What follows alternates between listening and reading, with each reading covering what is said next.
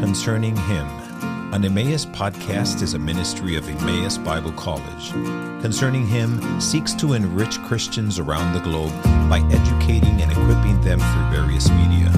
For more information about Emmaus, please visit emmaus.edu. Hello and welcome to another episode of Concerning Him, an Emmaus podcast. We're joined again by Dave Anderson. Thank you for coming on. So good to be here, brother. Dave is a pastor elder at Littleton Bible Chapel in Littleton, Colorado. If you want to know more about what that means and who he is, go listen to last week's episode. So That's right. It's really good. Dave is here this week at Emmaus preaching for Spiritual Emphasis Days on the book of Jonah. Are you going to cover the whole book? We're going to cover the whole book. Yeah, we've got 2 more chapters left, and we'll do tonight and tomorrow morning. Okay. It was an amazing sermon this morning. Today we are going to be talking about the Lord's Supper. Yes. You recently wrote a series of articles for Biblical Eldership Resources. Again, if you want to know what Biblical Eldership Resources is, go ahead and check out the last podcast. But you wrote a series of articles. I think there's going to be 13 in total. I think so. On the Lord's Supper. And I read through all of those. I really enjoyed them, and I wanted to chat with you some today about the Lord's Supper. Yes, I love it. I loved it. So in your articles, you're advocating for a revival of the Lord's Supper's importance. Why is it? Well, I'll just say you told the story of Luther and Zwingli in their argument, right? Their debate, the famous debate. And it was a big deal, and it caused a big split. Right. And while that's in some ways a sad story, we might say. Yeah. The point you made is we don't even bother to argue about it today anymore. Right. Why is it that Christians seem to not take it seriously today? Yeah, it was Erwin Lutzer who wrote that article, Deserving of Tears, and his point was that, Luther and Zwingli wouldn't even shake hands at Marburg Castle, and what a tragedy that they couldn't come together, around this, and yet then Lutzer's point is today what's deserving of tears is people don't even care about the Lord. They don't even debate the Lord's Supper. It's not even a area of concern for them because a lot of evangelical churches don't even do it. So, no, I just feel a burden. In the last 10 years, there's been sort of a revival of gospel-centered talk and a return to the gospel. And boy, that's so much of that is so good. I mean, we got to get back to the gospel. But what's fascinating to me is in those conversations, and it's no knock on the Gospel Coalition, but how little is said about the Lord's Supper and how the Lord's Supper does exactly that. You want to be gospel-centered. The Lord Jesus Christ instituted a meal for his people to be gospel-centered. I mean, it's right there. And so I feel this. I want to see churches come back to consistent, biblical, worshipful celebration of this meal, the Eucharist, the Lord's Supper, the Lord's table, and what does it mean? So I wrote these articles just to kind of give just a basic understanding. I'm sure, honestly, someone could do a much better job, and folks have done a much better job, but this is my small little contribution to just this meal. And if people in our church or people I know can benefit and enjoy Christ more through the supper, I mean, that's kind of the goal. What do you mean by that, enjoy Christ more through the Lord's Supper? Yeah, I think, first of all, you asked a question, I think you asked it, why should this be important? Well, it's a command. The Lord Christ commanded us to do this. And so I just think we are reminded weekly of who he is, what he's done. The benefits of the Lord's Supper are as far and as wide as the gospel itself. It keeps us sensitive to sin. It keeps us sensitive to our need for Christ. It builds our anticipation of heaven. It strengthens the believer. It comforts us.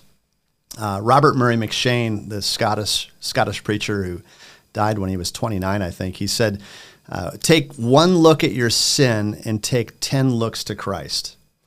And there's a sense in which that's what the supper helps us to do. We do remember, and we're sorrowful over our sin. We lament that. We confess that. And then we look to Christ. We look up. And, the the Lord's given us this institution to help us remember that. And I love it. So my burden is to get us back to that.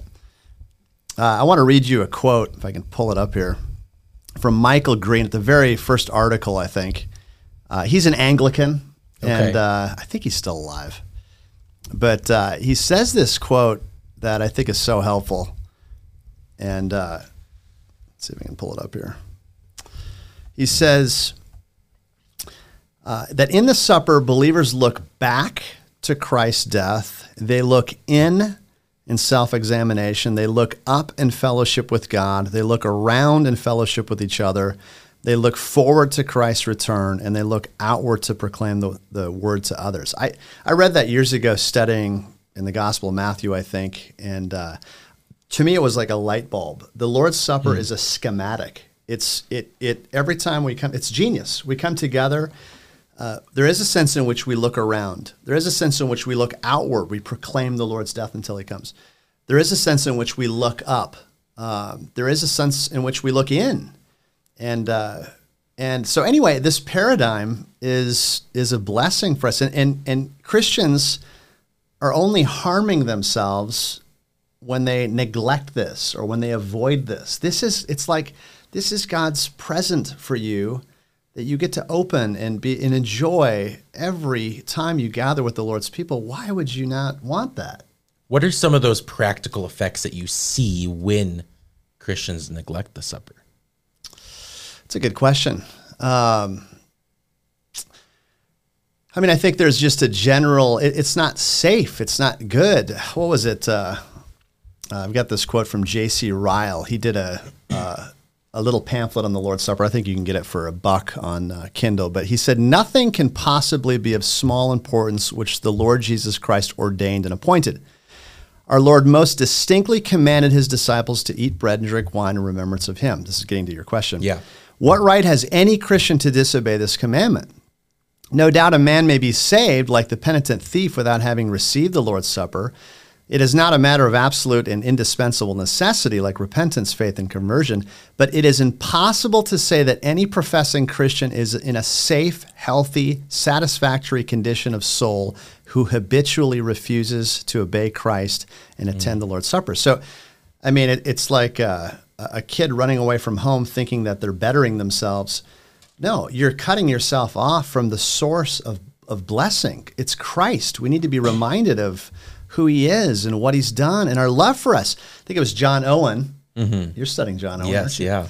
Who said, flesh and blood are apt to think harsh thoughts of God.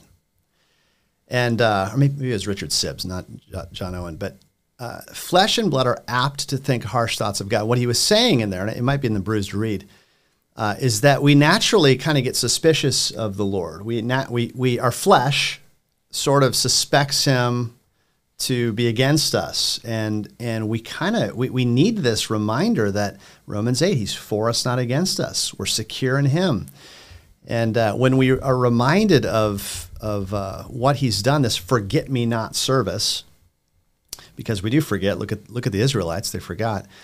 It's medicine for us. It's good for us. It's food for us. It's bread for us to do this. So, in your series of articles, you have an article called "The Table," and you really emphasize this idea of eating and enjoying this meal with Christ. And I appreciated that because my thoughts went to if God, who is our Savior, is inviting us to join him at the table and to commune with him, right?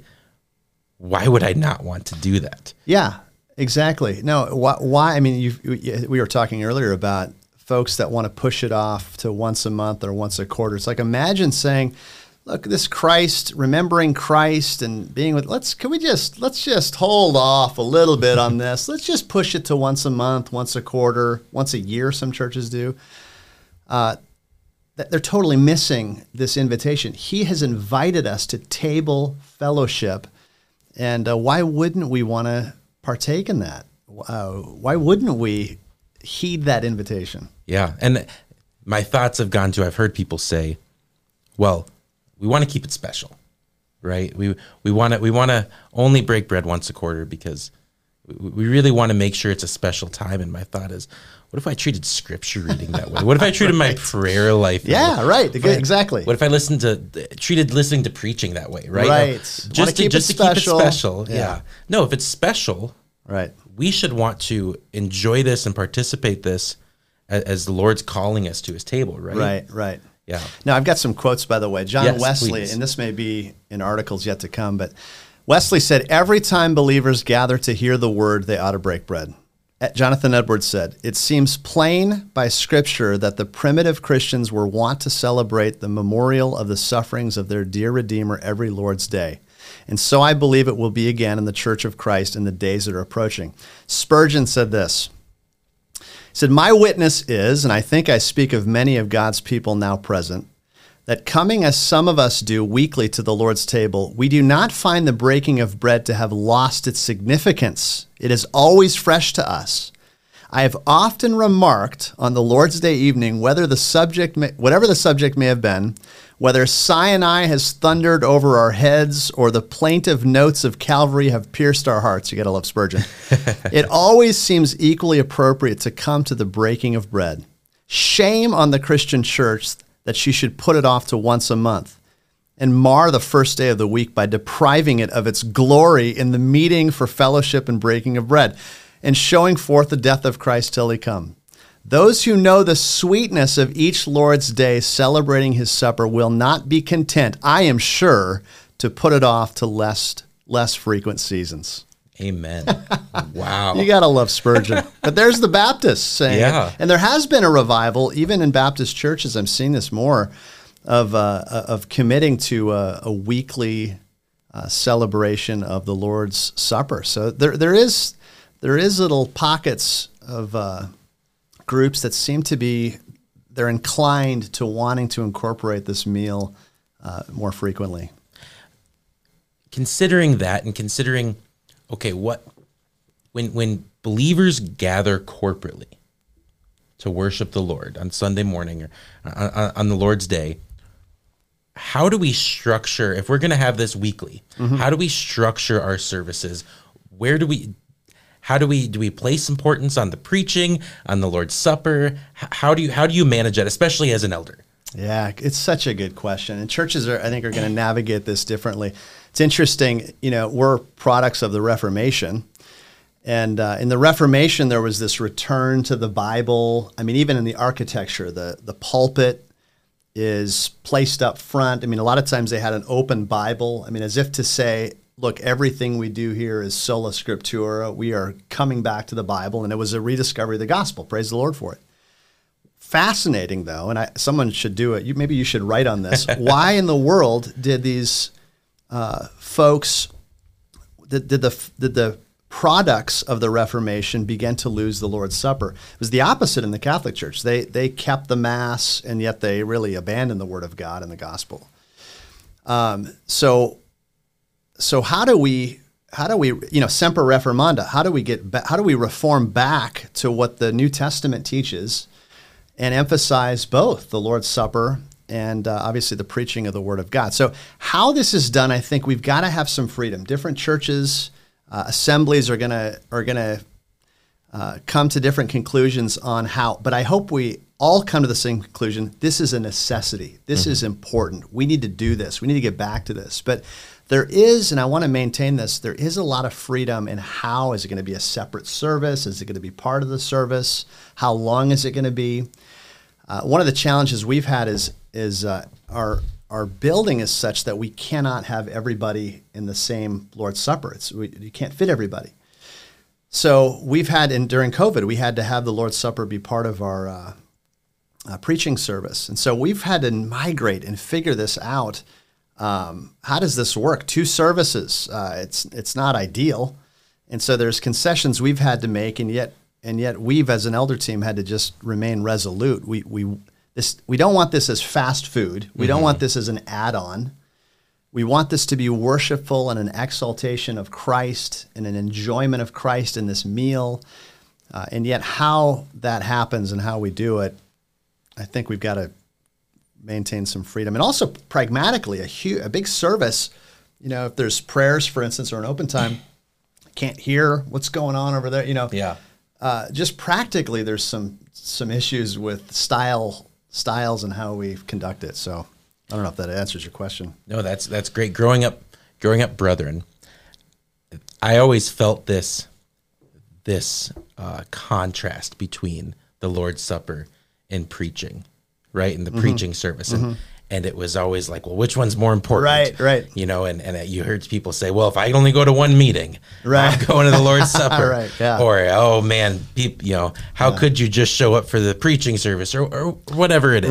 Right. And one of the beautiful things I think I'm seeing is that these two things, in a lot of ways, their goal is the same. Yeah. Like proclaiming Christ, Right. proclaiming his word. They're done differently. Right. But in a lot of ways, they go hand to hand. Totally. You don't necessarily need to say, well, this is the important one, so then this one is not as important, right? Right. And I've been appreciating that as I've been studying and thinking through this. Yeah, it's almost like I reject the question of which is more important. Yeah. It's like, no, they're both Yeah. both important. We want to emphasize both and not diminish either. I've heard people describe communion, the Lord's Supper, as a time of mourning, right? Considering Christ's death. I've also heard people describe it as a time of joyous celebration. Is there a balance between those two? Do you have thoughts on that? Yeah, what I know our what you mean. attitude should be. No, right? it's a great question. What should our attitude be?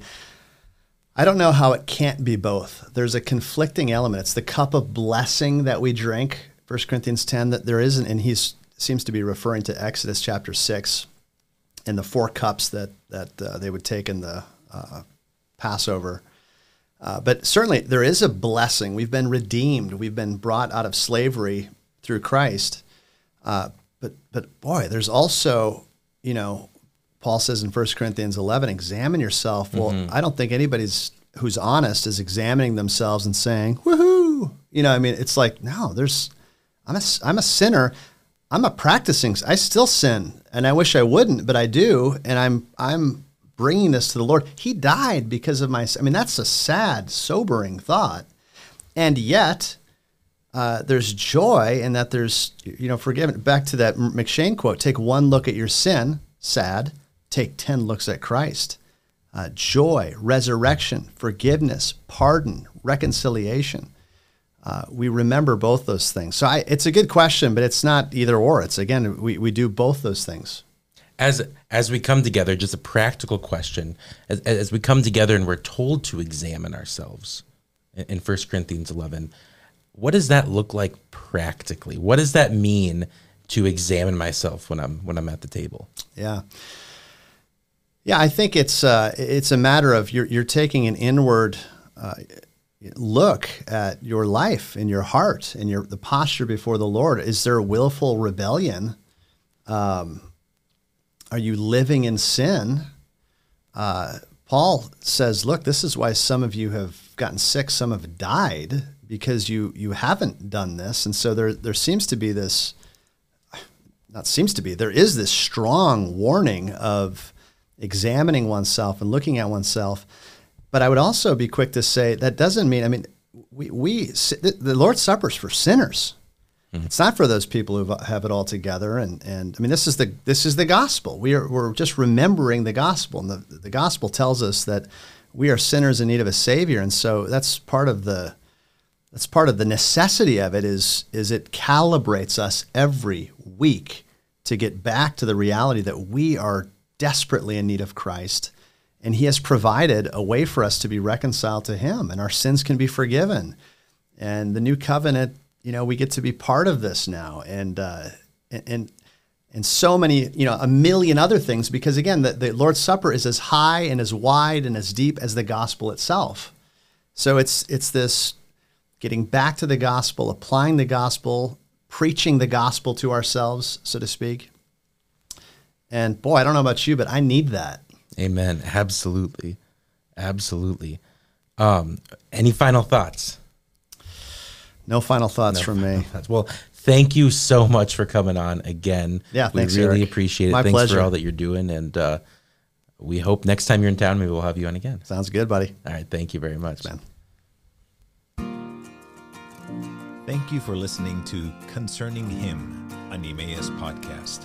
Ministries like Concerning Him are possible because of the generous contributions from our partners around the world.